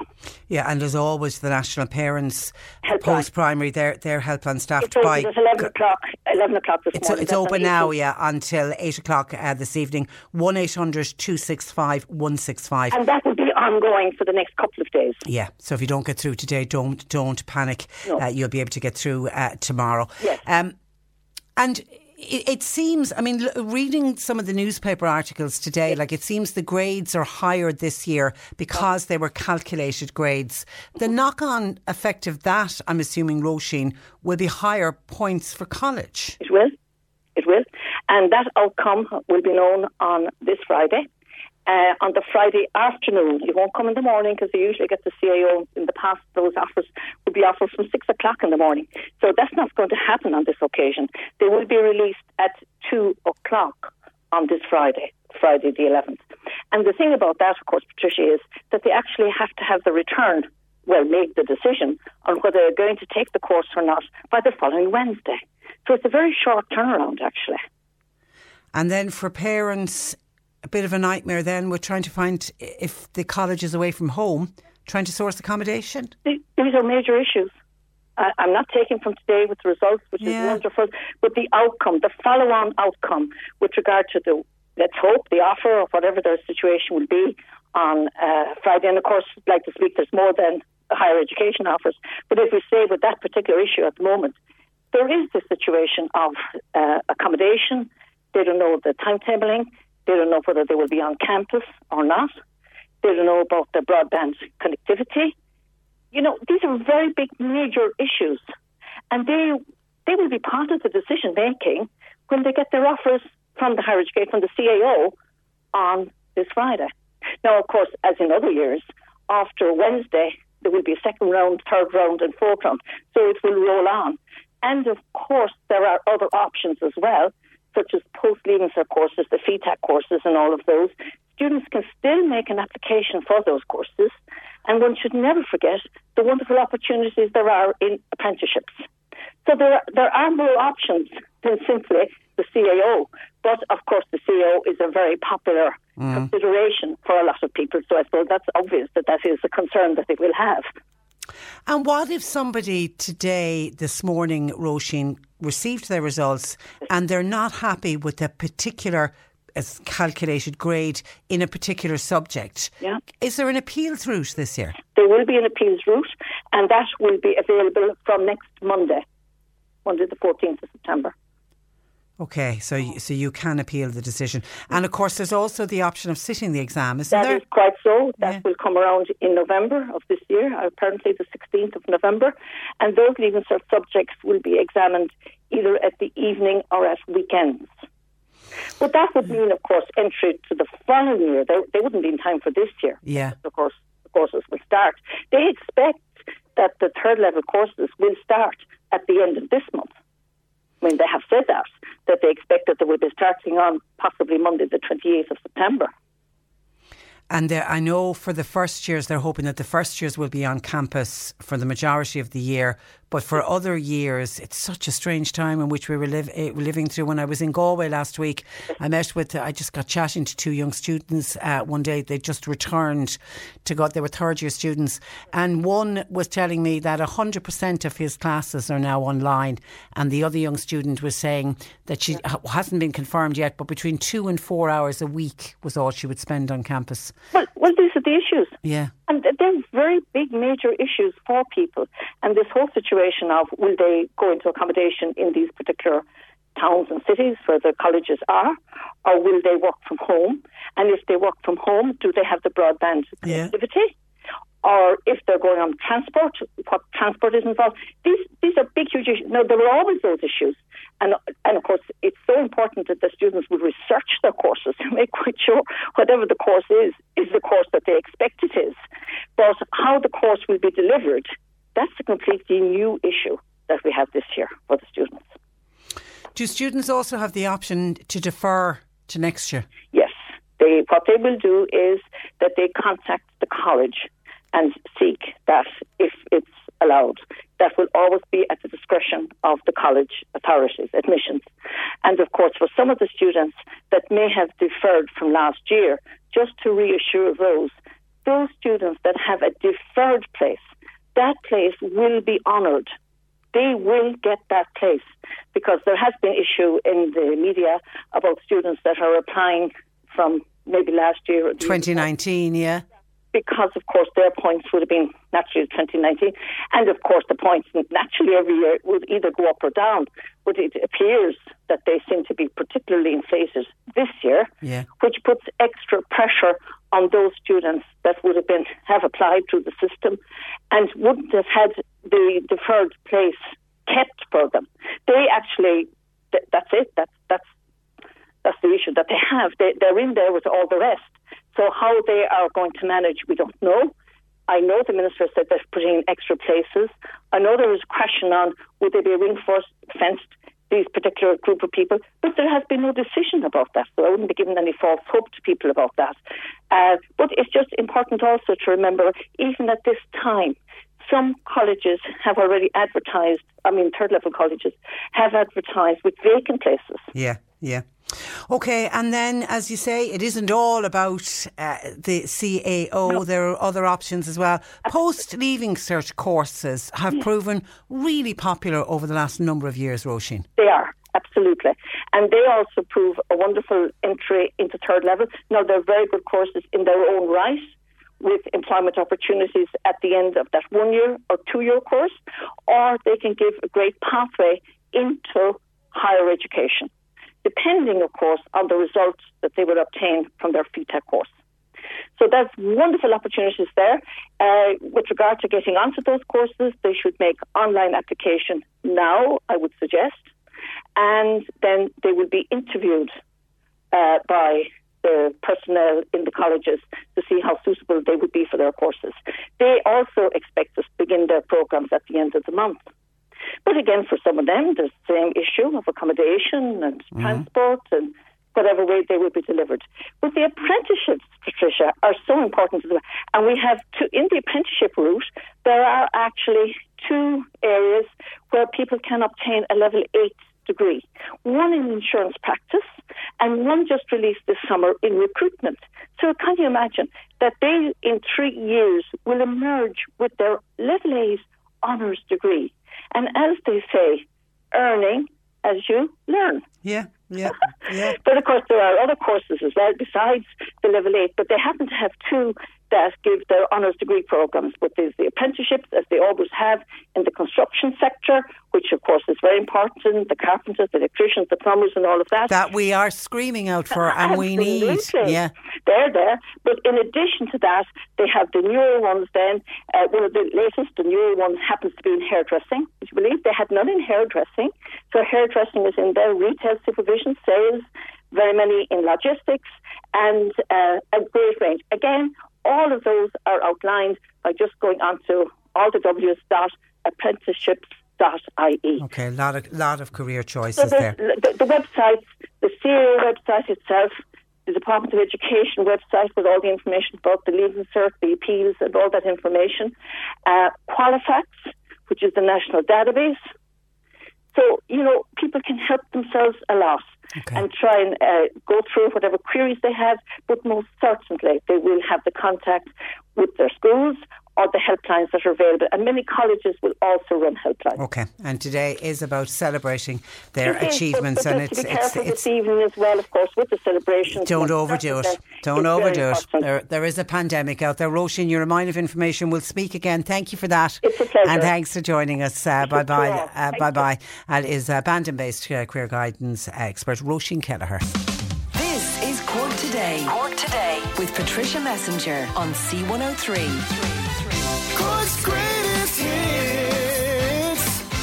C103. And with a little help from my friends here on the programme, I am delighted to say that it has just been announced in the last hour or so that the programme Cork Today, we have been nominated in the Current Affairs category for this year's IMRO Radio Awards. And while today is the day for the Leaving Cert results to be announced, there's also a feeling amongst all radio stations all over the country when the day that the IMRO, the Radio Awards, the nominations come out, there's almost that feeling in the morning, like a little bit like the Leaving Cert results day, because you put your nomination in and you're waiting to see, are you going to be one of the ones that gets selected? So absolutely thrilled to hear that the programme has been nominated in the Current Affairs section. Actually, this is the award that we won back in 2015. We've been nominated on a number of occasions, and we've got a couple of runner-up awards, and then we got the big one in 2015, which was just absolutely thrilling. And that moment when the programme was called out on that night is a moment I think I will never ever forget. But it's still always a buzz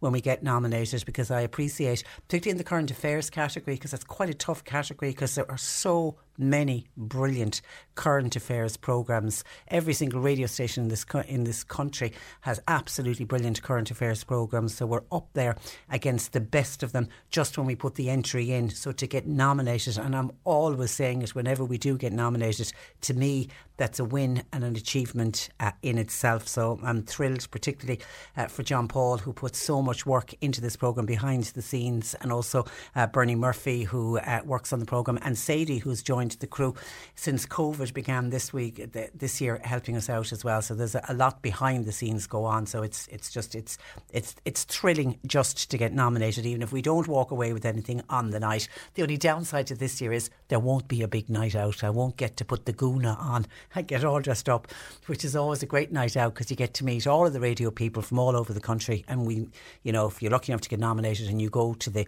big gala dinner, you get to meet everybody else, and it's just always a fun night out. But obviously this year that's not going to be happening. It's going to be done virtually. But you know, I might just put on the Guna anyway and get dressed up at home and sit by the computer screen on the night. Who knows? But just to, and I know Mairead had it there on the news, we have been nominated for the Current Affairs show for this year, for 2020. So thrilled, absolutely thrilled. OK, let me get back to some of your calls coming in. Still getting a lot of commentary in about this programme that I have to put my hand up and say I haven't seen yet, but I have it recorded. This was the programme The Southwesterlies. It aired last night on RTE. It's a new drama series. It's a 6-part drama series, and it's set in a fictional coastal town. The coastal town is called Carrigeen, and Carrigeen is meant to be somewhere in West Cork, and the storyline is that the little town is thrown into turmoil when it's been earmarked for a Norwegian-owned wind farm. And it began last night on RTE, and as I say, it runs for the next 6 weeks. And a lot of people are contacting us to say they watched it and it was great, and a number of people saying stunning, beautiful scenes of West Cork. And then we discover that it wasn't filmed in West Cork at all. It was actually, the action for the film began in mid-September of last year, 2019, and they shot the series over a 10-week shoot. So they managed to get it all done and dusted before we even got to hear about COVID. And the shoot locations, they say, include Wicklow Town. I think the bulk of it was filmed in Wicklow Town. Now, it also says Cork, but I don't know how much of it was filmed here in Cork. And obviously there were scenes based in Oslo in Norway. But the main location was in Wicklow Town. And people are complaining about that and giving out, including some people who said they watched it last night, for example, text in to say, Patricia, I watched it last night and I was convinced, says Sue, that it was Clonakilty I was watching. Perhaps the studio based in the fact that they based it in Wicklow, was it that they made it cheaper, says Sue. Yeah, and I do think it's got to do with cost. What was the name of that TV programme about West Cork, please? Southwesterlies is what it's called. You certainly will be able to get it on the player. It was on at 9:30 last night, and it's on for the next 6 weeks, so I'm assuming it's at the same time slot for the next 6 weeks. Jared says, Patricia, refilming locations. It is normal practice to use alternative locations than where a show is set for practical reasons. For instance, when you see New York scenes in most American shows, it's usually downtown Toronto, which has been mocked up to look like a street in New York. The reason for that is because the Canadian Film Tax Credits Scheme, same reasons Homeland and other shows, they use South Africa, particularly if they want scenes that are set in the Middle East locations, and they do it for tax reasons, says Jared. And I imagine if we get onto RTE, that's exactly what they will tell us. Margaret in Dunmanway says, is also one of the people that's disappointed that when they heard that the show was based in West Cork, they were assuming we were going to be seeing scenes from around West Cork, so she was disappointed. She said, when I saw it first, I presumed also that it was going to be set in West Cork, that it would be filmed. I couldn't figure out why they didn't, for example, go and use a town like Dunmanway, which is where Margaret is from, to film this. It's a pity, she says, as it misleads those who are watching it, and you're looking at a mixed scenery from Wicklow and West Cork. And Jackie in Macroom said it's awful that they didn't film the series in Cork. I know it's fictional, but pretending to say it's West Cork when it's somewhere else is simply wrong. And often what happens when they do film scenes in a particular area, and if they display, you know, great shots of beauty and whatever, it can be a fantastic tourism attraction. I mean, I certainly remember going to the movies to see Star Wars, and you know, these scenes where they finished up on Skellig Michael and then they started the next movie on Skellig Michael as well, and it was the scenery was absolutely stunning, and that has done wonders for Skellig Michael. Well, it did up to when COVID-19 hit us, with the amount of people who saw those scenes in the cinema and said must go there, want to go there. So people do, when you watch something on TV, it might put it into somebody's head to go visit. So it is a pity. But as I say, I think Jared is right. It probably all goes down to and goes back to the fact that it was a cost reason for it. Okay, thank you for your questions coming in for Annalise. Keep those coming. She'll be joining us after 12:30 today. 1850 333 103, or you can text or WhatsApp. They're coming in by text to me here, 086 2103 103. On dumping that we spoke about earlier, a listener says there are people in the Charleville area who dump their domestic rubbish into council bins, and they do it rather than paying for their own bins to be a collector. So when I was saying why the council had removed bins in some areas, that's the reason for it. You have people who decide, sure, I'll throw everything into the council's public bin and they'll get rid of the rubbish for me. Patricia says, another texter, the national picture on the COVID tracker appears to be in arrears. The county breakdown is only registering the figures for the 4th, up to the 4th of September. Surely all the display transactions should be up to date for the app to be successful. Okay, I haven't checked into the COVID app today. I have the phone here. Sorry for the noise in the background. That's my phone. Let me see the daily cases. When you look at the daily cases over the last 2 weeks in the national picture, let me look to Cork. Is it only up to the 4th of September? Oh, it is only up to the 4th of September. Okay, I thought it was more up to date than that. I thought it was up to within a couple of days. Where are we at today? The 7th. Yeah, I suppose that's as accurate as they're going to get it. But I suppose the sisters feel that it should be absolutely in real time. So it's up to within 3 days, I suppose. I hadn't noticed that before. I suppose they'll go to the 5th tomorrow and so on. Let me stay with COVID-related issues. Here's a good one from Christy. And this ties in with the littering that we were talking about today as well. Patricia, now that mask wearing will probably be with us for a considerable length of time, I wonder why special bins have not been put in place for the disposal of discarded masks, instead of the present arrangement of they being placed into the regular bins, or in some instances just thrown on the ground. Those who have the task of emptying bins and segregating waste should not be unduly put at risk by having them mixed up with general waste. Kind regards, says Christian Temple Glanton. And you are so right. And I haven't seen any facility anywhere where I've been where there's a sign to put your disposable masks once you're finished with them. And Christy is right. I have noticed the amount of disposable masks on the ground.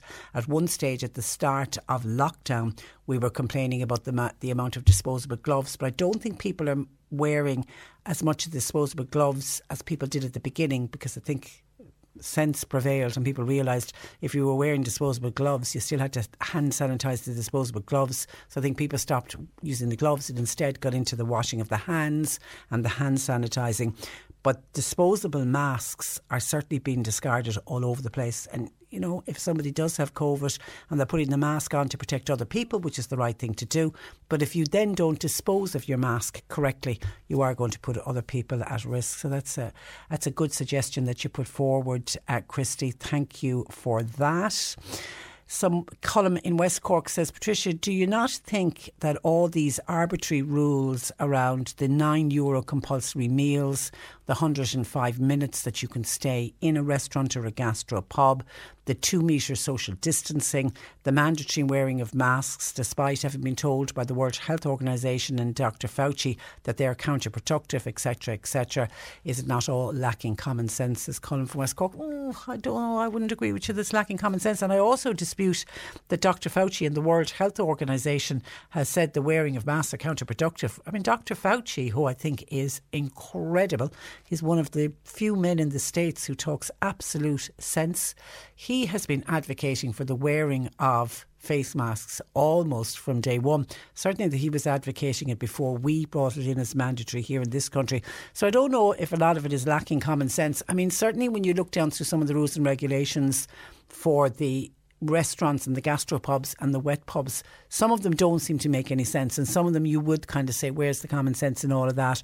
And we have had a few rules and regulations put in place, and when they went in, they then weren't practical and they weren't manageable, and then they had to be changed. And that's where, as somebody with the Fianna Fáil Dáil deputy Mark McSherry was even saying the rules around the wet pubs, it sounds like they were invented or put in place by somebody who's never been in a pub or has never worked in a pub before. So I do think you need to speak to the stakeholders as well when you start to introduce these rules to see if they are practical or not. And absolutely, I'll agree with you, that's where they may at times lack common sense. But I don't think the wearing of face masks and the social distancing and the hand washing and all of that, that is absolutely common sense and something we should all be doing. And stay on COVID for a moment. Michael says, we have heard Donald Trump saying that the US will have a vaccine in the next few weeks. Sadly, says Michael, I don't think that's going to happen. A vaccine will not be delivered, certainly prior to the US election day, which is what Donald Trump would certainly love. If there was a vaccine identified tomorrow, one that was safe and effective, the distribution time would be really complex. First of all those vaccines, did you realise, I didn't know this, need sub-zero storage. Then it has to be decided who gets the vaccine first. Healthcare workers, the elderly, people in nursing homes, people at risk. It will probably take 2 years approximately to get everybody vaccinated. That's if we got it here in Ireland in that time. You cannot advocate speed when it comes to a vaccine, as obviously safety is paramount. If social distancing declines and people get tired of wearing masks and all of the other precautions that are in place, we will see an acceleration in new cases, as we just have seen, not alone here in Ireland, but in the UK, with 1,800 plus cases on Saturday alone. We have to turn the corner sooner rather than later. Thanking you, says Michael, and that's where we all would worry that complacency would set in and people just get fed up of all of the rules and regulations. And then when that happens, absolutely watch and wait and see what would happen with the numbers rising, and nobody wants that. 1850 333 103. John Paul and Sadie are taking your calls. You can text or WhatsApp 0862 103 103. The C103 Cork Diary. With Cork County Council, supporting businesses, supporting communities, serving Cork. Visit corkcoco.ie. This Thursday, the 10th of September, is World Suicide Prevention Day. The Charleville Suicide Awareness Group are asking people to light a candle, and it's in remembrance of all those who passed away and for their families and for their friends. Kildallery Community Development, they've got their lotto draw in Kildallery Community Office also on this Thursday, 4 o'clock in the afternoon. They've got a jackpot of €2,400 this week, and tickets are available from the local outlets. Rockchapel Penny Dinners Collection will be held in the Community Centre in Rockchapel next Sunday, September 13th, between 10 a.m. and 1 p.m. Items acceptable are cash, perishable goods and home baking, and you please ask to support. As we've been hearing this morning, particularly lobby groups for the country's 3,000 plus wet pubs have given a cautious welcome to what is a 25-page plan which will reveal the so-called wet pubs and how they will operate, and people are saying it's largely on the same lines as those serving food. John has contacted the programme. Good afternoon to you, John. Hello, Patricia. Good afternoon. You're a bit concerned about how these wet pubs, as we keep referring to them, how they're going to operate. Okay. Just to my understanding of what the difference are. Look, there's a lot of people saying it's they're €9 and you can serve away a drink, and there's a big difference between restaurants and wet pubs. Restaurants traditionally, in any case, are structure set up with seating, and for a large part, restaurants have moved towards, we'll say, more booking setup. Whereas a wet pub is a walk-in. You don't know who will come in or if anyone will come in. Now, in the busier bars, that's different. But also, in terms of seating, the wet pubs, it'll depend on their size, whether they'll be able to manage this better or not. Restaurants are set up differently, and that's the primary difference between the two. Well, I think that's where the criticism of these guidelines is going to come from, because the guidelines are saying that the pubs will operate the same as the restaurants, in that publicans will be required to record the time and date of the arrival of the customer, take a phone number for the lead person, and then time slots will be allocated, same as the restaurant, 1 hour 45 minutes, and you must sit at a table. Yes, and that's it. If you think about it, it's the only way that it can operate. Right. Okay, I'm going to have to... John, your phone line, unless you can stand very still and move slightly, your phone line is breaking up on me. That's better. Okay, go on. Okay. Wet bars, you're drawn towards the bar, or a standing kind of ad hoc. It'll depend. Some bars will be able to have enough seating that they feel that they'll be similar. But the contact tracing is for everybody. That's similar. No government wants to enforce this under duress. It's getting the will of the people to get behind it to protect everybody. And if people don't want to do then that, they're, first of all, they're putting their own health at risk, and others more primarily. That's why it's been done. Are you against the opening of wet pubs? No, I think it's the right thing to do to stop a lot of the house parties. And by the way, I've no interest in pubs or I've no interest in that side of it. I don't work in it. I'm a tree surgeon by trade. But they say that many are saying that the guidelines are so restrictive that they question whether some pubs will be able to open or not. And exactly the point you're making. If you've got a smaller pub where you're not going to be able to socially distance everybody, financially it's not going to be worth the publican's while to open his front door. Yeah. That may be the case. Unfortunately, we find ourselves, and it's not just in Ireland, but across the world, to have this similar problem. And it might not work out for some people, for their businesses. They may fail. And it's not the government's fault. They're not trying to hammer them or trying to spy on them or an ulterior motive. It's primarily for the safety of people by contact tracing. It works. Keep everybody safe. All right, John, listen, thank you for that. Are you busy as a tree surgeon at the moment? The storms that came recently were a big help in terms of work-wise. And look, as long as no one gets hurt, look. That's the main thing. That's the main thing. For I'd be one of the few looking for us. Listen, stay safe, John. Thank you for that. Bye-bye. 1850 333 103. We've had a couple of concerned mums, by the way, onto us about going back to school. And actually, I'm interested to hear from people how back to school is going for people. Is everybody happy with the systems that are in place? Is the school operating effectively? Are the rules very restrictive? How are the children reacting to it? Love to hear from you throughout the week. But a lot of, some working parents have been in contact with us who are concerned over school buses being packed for students travelling, in particular students going to Bandon and our Kinsale secondary schools. Now, some of the mothers are telling us that more buses were supposed to have been put onto these routes. However, that hasn't happened. Well, probably hasn't happened as of yet. And we're getting reports in that when the young people get into school, all the measures are in place and the schools are doing everything to keep them safe. But when the young people have to get to and from school on the school bus, the buses are absolutely packed coming, as I say, from what we're hearing, it's pupils coming to and from Bandon and Kinsale. Now, we are and have contacted Bus Éireann to try to find out what is going on there, because I know a number of weeks ago when it came out that the school buses, social distancing had to go on, Bus Éireann admitted and said, look, we're going to have to put more buses in place. And they did accept that they wouldn't have all of the buses in place for the start of the school year. So they'd start the school year with not social distancing on some of the routes, but that eventually social distancing would be in place and they would have enough buses on. So I'm assuming that that's what's going on at the moment. Anyway, let us get on to, and we await a reply from Bus Éireann on that. And as I say, if you've got a story to tell us, let us know. 1850 333 103.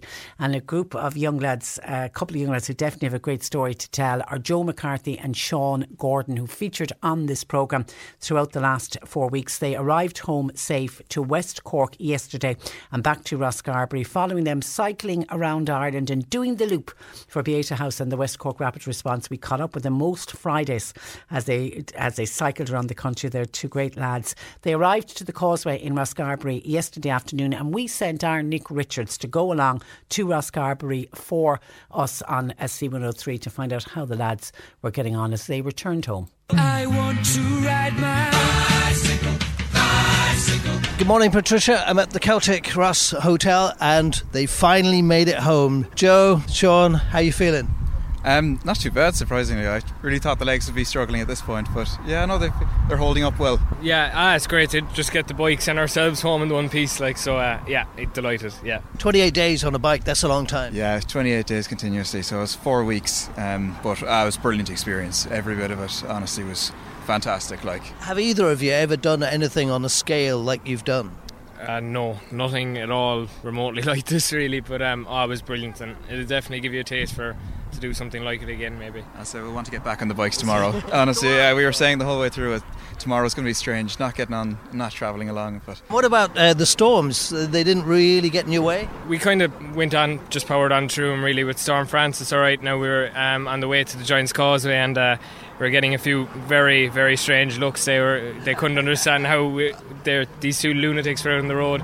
But one man even offered to drive us 40k to put the bikes in the back of the van. But we couldn't. Do you actually know the mileage you've done? We haven't calculated exactly, but it's pretty much 2,500 almost on the dot altogether. 2,500 kilometres. Have you any idea how much you've raised? Just the last time I checked anyway online, we'd gotten 7,500, but there's people have been very generous here today as well. Just to remind everybody, it was or maybe you can tell us, who were you raising money for? Yeah, so it was for West Cork Rapid Response and Pieta House, two brilliant charities that we just wanted to get behind and give something back, you know. What were you doing for accommodation? It kind of varied every night. We had no real plan in place for a lot of it, but a lot of the time it was just kind of go up to the door, knock on the door, ask could we please just perch the tent on the lawn or anything. And in fairness, nearly everyone was just more than welcoming and just very happy to help you. Obviously there was a lot of places you've never visited before. Yeah. One place that sticks in your mind?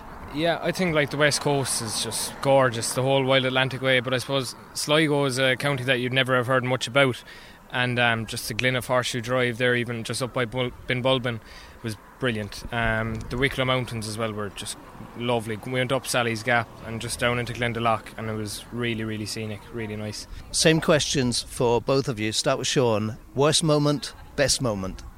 Worst moment, probably the knee, I have to say. Just waking up and thinking, I don't know if I'm going to be able to continue on, but I just got back on the bike and then I just kept trucking on. And the best moment? Best moment, I think Wicklow Mountains that whole day was fantastic. Yeah, really enjoyed that. I mean, it was one of the first days we'd had with no rain since Galway, so it continued all around the north. Yeah, really enjoyed that. Joe, yourself, worst moment, best moment? The worst moment, to be fair, nothing was too bad. I suppose the mechanical issues in the north were very frustrating when it's the bike, not yourself. But here we went in to a great bike shop in Belfast and he sorted it for us. So it was only 3 or 4 days that we had issues with him, But no, air. It wasn't that bad relatively. Like it could be an awful lot worse going on, in fairness. Final question, would you do it again? Absolutely, yeah. Yeah, Joe? In a heartbeat, yeah. It was great, really good. Dr. Jason, you're with the West Cork Rapid Response. What the lads have done is going to be huge help to you. What an achievement. I mean, how many thousands of kilometres is that? I mean, I couldn't even cycle 50 kilometres, let alone do that. What the lads have done with the cycle around the coastline of Ireland will allow you to keep going. Oh, absolutely. Keep going and expanding. And we've had an amazing project with An Garda Síochána. We've, right through now, we've got pretty much most of the guards in West Cork are now trained up to a higher standard in first aid. We have defibrillators going out to Garda stations. A whole network now of paramedics and advanced paramedics who work with the HSC. Amazing lads have done such... just mind-boggling the kilometres they've done in only 28 days. Darren, you're representing Pieta House today. What will the efforts of the lads cycling around Ireland, how will it benefit yourselves? And if I was to put a cost on a person to go through the service in Pieta, it would be about €1,000. To put it in where their fundraising efforts will go into the face-to-face therapy. What I will say is that the service is free. And you don't need a referral to access the service. So if anybody out there is in difficulty at the moment, don't hesitate to contact us on 1800 247 247. Remember, it's okay not to be okay, and don't hesitate to contact us. I want to ride my bicycle. I want to ride it where I like. And they certainly did ride their bicycles. Well done to Joe McCarthy and Sean Gordon, safely back home. And no doubt the two mammies who joined us a couple of weeks ago to have a quick chat with the two lads are looking after them well, and they're a well-deserved rest today for sure. Thanks to our own Nick Richards, who went to Oscarby for us yesterday to record that piece. And great to hear the likes of Darren from Pieta House and the wonderful Dr. Jason Van de Veld from the West Cork Rapid Response. Amazing people in the work that they are doing. But well done to Joe and Sean, fundraising so that they can continue the work of the West Cork Rapid Response and the work of Pieta House. And just while that clip was on, I went on to Joe and Sean's fundraising page, which is called Doing the Loop. It's a GoFundMe page, Doing the Loop. And he'd said that yesterday they were up to just almost 7,500. That's gone to €7,885. So it continues to rise, and you can donate. Go on to GoFundMe page, and it is Doing the Loop. And you can get further details of what the lads got up to over the last month, 28 days, cycling the whole loop of Ireland. An incredible achievement. Well done, guys. You're a credit to yourselves and a credit to your families. 1850 333 103. Let's take a break, and we're back with Annalise Dressel, a nutritional therapist, answering all of your questions. You're listening to Cork Today on replay. Phone and text lines are currently closed. Cork Today on C103. Call Patricia with your comment. 1850 333 103. And we're going to Annalise Dressel of the Health Hub Times Square in Ballincollig, answering all of your questions today. Good afternoon to you, Annalise. Good afternoon, Patricia. And you're very welcome to the programme. Let's get straight in with questions. Sheila was on to us. She says she's allergic to chocolate, and anytime she eats chocolate, she gets an itch, particularly on her legs. It can get so bad with scratching it that she ends up to the point of the skin bleeding. She's wondering, is there anything she can take to stop her having this craving and this need for chocolate? Because she takes it even though she knows what's going to happen, that she's going to end up with this rash. Chocolate's an interesting one, Patricia, because actually for a lot of people it's a trigger as well for migraines. So there's definitely alkaloids in there that people must have very difficult time processing. And unfortunately, there is probably no other chocolate that's safe, not even the dark chocolate. It's probably nothing to do with the sugar and all to do with the cacao that's in the chocolate. So what I'd suggest maybe now, and this is not a healthy option, but go for a packet of jellies. That just gives you the sugar fix, but without any chocolate. Normally for blood sugar balance and to stop sugar cravings, we recommend either cinnamon or something called chromium. Chromium is one of the elements, one of the minerals that helps our cells become more sensitive to insulin. So it can work very well for that. Bitter melon is a lovely herb as well if you can get it in your local health shop. It's a great one for helping to improve cell sensitivity to insulin, so it can help reduce sugar cravings, and it's great for anybody who's pre-diabetic to help them manage their blood sugars better. But in this case, if you're craving, it's probably a sugar fix. stay away from the chocolate because it definitely doesn't agree with you. And I think any kind of a reaction like that itchy reaction, it also does create a bit of an adrenaline stress reaction. So in the long term, you'd be still shaky after it. So I think probably avoiding it is the only answer there, Patricia, unfortunately. As hard as it is. Kay she said, I'm a lady in my 60s. I'm suffering from constipation. What could Annalise suggest? Okay, so when somebody comes into the shop with that problem, Patricia, I go through a whole range of different questions, because you could be constipated because you don't have enough fibre in your diet, and also because of the fibre in your diet may not be the right fibre. So there's two types of fibre: insoluble, which kind of forms like a matrix jelly-like substance. That's the soluble fibre. Soluble fibre, which is the jelly substance, and that's very good to kind of soften a stool, but it also is very good to bring together a very loose stool if you suffer from diarrhea. And something like that would be psyllium husk if you wanted to buy it in a health store. But foods that have it would be things like pears, apples, oats. They all have that type of fibre in there, so they can help in terms of softening your stool and making it easier to pass. So this insoluble fibre is the type of fibre that we don't digest at all. So if you think about a stick of celery, when you pull off that really fibrous, peel off that fibrous fibre, that's the type of fibre that we can't digest. It's very good for the bacteria in our gut, but if you do tend to suffer from constipation, that can kind of back up a little bit, and it can actually even make you a bit more constipated. So when you are suffering from that, it might be good to increase the other foods that have the soluble fibre in there instead until you rectify the problem.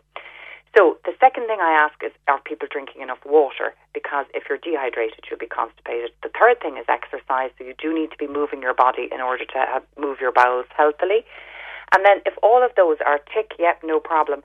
The last reason that you could be constipated is either because you've recently had an antibiotic and you've, imbalanced all the good bacteria, in which case a probiotic will sort it, or it could be a food intolerance.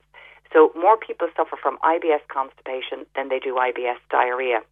And the only way to figure that out is maybe get a food intolerance test done. And the way to know if that's the problem would be to say that you've suffered from constipation more or less your whole life. Then you can pretty much say it's down to a food you're eating.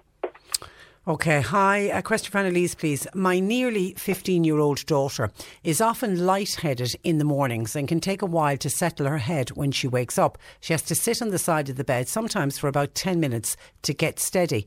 Is this common for teenagers? She does get very heavy periods. She wouldn't be the best eater in the world, but she eats little and often, and she eats red meat about twice a week. Could she have a blood sugar issue? Would Annalise suggest I get blood tests done? Any advice would be most welcome, please. So the first two things I would rule out before a blood sugar issue would be iron deficiency, which would definitely make her very dizzy, especially if she has heavy periods. And rather than go and get a blood test done, save the doctor's fee and just buy an iron supplement, because it certainly can't do any harm to take for a month. And if that resolves the issue, you'll know then that it's probably something that needs to be taken on a semi-regular basis. Now, when you're choosing an iron supplement, you want one that doesn't constipate you, because if your stool becomes constipated or dark black, that's a real sign that you're not absorbing the iron. So go for, there's a couple of lovely brands, but one of my favourite ones is Terra Nova. They do an easy iron, and it's very gentle. Nobody has ever come back to me saying that it constipated them, and you'll get that in any health store. It's Terra Nova Easy Iron. But something similar to that, like Viridian do an easy iron as well. There's a few different brands out there. So that's the first thing to try. The second big reason that someone could be dizzy in the morning is low blood pressure. Now, if you had low blood pressure, also if you spend time sitting for a long time, when you get up you might get kind of silvery dizzy spots in front of your eyes, or if you kind of put your head down and then stood up quickly and felt dizzy, that can be a real sign of low blood pressure, and it'd be worse in the morning because you've been lying down all night. So when you wake up in the morning, it takes a while for the blood to get back up to the head again. So if it's low blood pressure, taking a licorice supplement can help, or eating good quality licorice or drinking licorice tea. That can help elevate the blood pressure, but that's very easy to get checked with a blood pressure monitor. Even if you pop into your local pharmacy, they should have a blood pressure monitor and should be able to check it very quickly. So I'd rule out those two things first before going for a blood sugar test. Okay, Pat says, hi Patricia, what could Annalise suggest a supplement that might help with balance? I'm in my early 60s and I've noticed I'm tripping and my balance seems to be bad. I don't have any underlying health condition except for borderline underactive thyroid.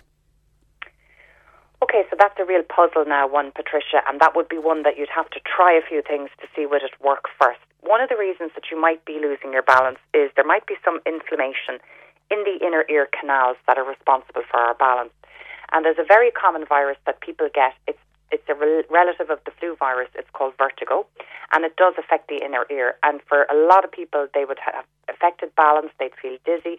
They'd feel sick because it's almost like being seasick. You know, your balance has been affected so much you feel nauseous. And then for some people, that can result in tinnitus or ongoing problems with balance. So they may have no other symptoms except balance issues. And then some people get so bad vertigo that they actually can't even sit up and they have violent nausea all the time. So it might be worth taking, just as an experiment, if you could get an over-the-counter travel sickness pill that can help, because that can help with the inner ear canal. There is a great supplement that I had success with here in the shop, and unfortunately they're no longer making it, so I've stocked up on what it's called age-loss hearing support. And again, it works on any inflammation on the inner ear. And I stocked up because they've stopped making it now, so when it's gone, it's gone. But I did have very good success with that for people with balance issues and vertigo. So that would be another one to try. Okay, hi, Annalise. What would you recommend for somebody who has been on sertraline, an anxiety med, for the last 6 months and now coming off them? Okay, so there's a couple of things that work very well, actually, and work very well very quickly for anxiety. The first one I think I'd recommend is the cactus oil, or it's also called CBD oil. And it can work very, very quickly, and it just takes the edge off. So if you wake up in the morning, you feel you're having a bad day for anxiety, you just would take it preemptively. But if you do feel anxiety starting to build, you can take it then again as well. And actually, I'm getting very good feedback on the CBD oil for a variety of different health reasons in the shop. The one that I like to recommend is the Cannabis Gold, because there's so many different brands out on the market at the moment. And the particular one is the middle strength one, which is 1,000 milligrams. And the reason is I've just seen it work better, Patricia, with people with anxiety and sleep issues. And I think it's because it has a higher level of one of the cannabinoids called CBDA in it than other ones on the market. So if you can get your hands on the Cannabis Gold 1,000 milligrams, that's definitely something you could try. You can start taking it now while you're in the process of weaning yourself off the sertraline. Other things that help always, things like Passiflora is very good. Melissa, which is also called lemon balm. These are herbs that are naturally calming and anti-anxiety. L-theanine, which is spelled with a capital L, Theanine. That's another great one that works very quickly, so it can help with calm and focus. After about 10-15 minutes, you'll feel the benefit of it. And then a herb to take in the long term for anxiety is one called ashwagandha. And again, this is one I've gotten great feedback over the years in the shop. A lot of people would take it for stress-related anxiety, and it works very well for that. And that is spelled ashwagandha, ASHWAGHANDA. And they should have that in any good health store. And with everything that's been going on with COVID, Breather, you're not on your own. There was a lot of people, I think, ended up on anxiety meds just for the world in which we're living in at the moment. Okay, is there a good supplement, says another listener, containing all of the following? Magnesium, vitamin D, vitamin C, zinc, B vitamins and isoflavones. Is there one supplement that has them all? No, just off the top of my head, Patricia. But a good multi will have all of them except for the isoflavones. So okay. And even a bog standard multivitamin. So you could take that, and then the isoflavones would cut it down to 2 tablets a day. Is it true that eggs are bad for prostate in a man? Asks John. No, I can't see how possibly they would be bad. Eggs, I think, are just, they're kind of the jewels in a shell. They're so good for many things. They're full of protein, they're low in fat. The phospholipids in the egg yolk are wonderful for your skin and for your hormones. They're great in terms of weight loss. program because they keep you feeling full. The only thing I'd say is make sure you get a good quality egg, and ideally from chickens that are outside, because unfortunately the battery hens, the poor old chickens, they don't have a great life. They don't have a great diet. So I don't think there would be a lot of good vitamins and minerals in those eggs. So pay a little bit more for eggs. And I can't see how they'd be bad for prostate. Especially if they're good quality organic, there's no reason they should be bad. Okay, and Mary wants to know, can she take Devil Claw ointment while taking a blood pressure tablet? Can I take Devil Claw? Yep, should be fine with the blood pressure tablet. Devil's Claw is great for arthritis. You can put it on the skin, no problem, and you can also could take it internally on a blood pressure. However, you should not take it if you're on a blood thinner. Okay. Because it also thins. All right, we'll leave it there. Have a lovely week. Thanks, Patricia. We'll chat next Monday. That is the wonderful and informative Annalise Tressel of the Health Hub Times Square in Ballincollig, and we'll have a podcast of that particular slot. We'll go up on C103 during the course of the afternoon. That's where I leave you for today. My thanks to John Paul McNamara and to Sadie for answering the phones today. Thank you to everyone who has congratulated us on our nomination for the Radio Award. We appreciate it. Talk to you tomorrow at 10. I'm Patricia Messenger. Flexibility is great. That's why there's yoga. Flexibility for your insurance coverage is great too. That's why there's United Healthcare Insurance Plans. Underwritten by Golden Rule Insurance Company, United Healthcare Insurance Plans offer flexible, budget-friendly coverage for medical, vision, dental, and more. One of these plans may be right for you if you're, say, between jobs, coming off your parents' plan, turning a side hustle into a full hustle, or even missed open enrollment. Want more flexibility? Find out more about United Healthcare Insurance Plans at uh1.com. Hey, it's Danny Pellegrino from Everything Iconic. Ready to upgrade your style game without blowing your budget? Check out Quince. They've got all the good stuff, shirts and polos, activewear, and fine leather goods, all at 50 to 80% less than other high-end brands. And the best part? They're all about safe, ethical, and responsible manufacturing. Get that luxury vibe without the luxury price tag. Hit up quince.com/upgrade for free shipping and 365-day returns on your next order. That's quince.com/upgrade.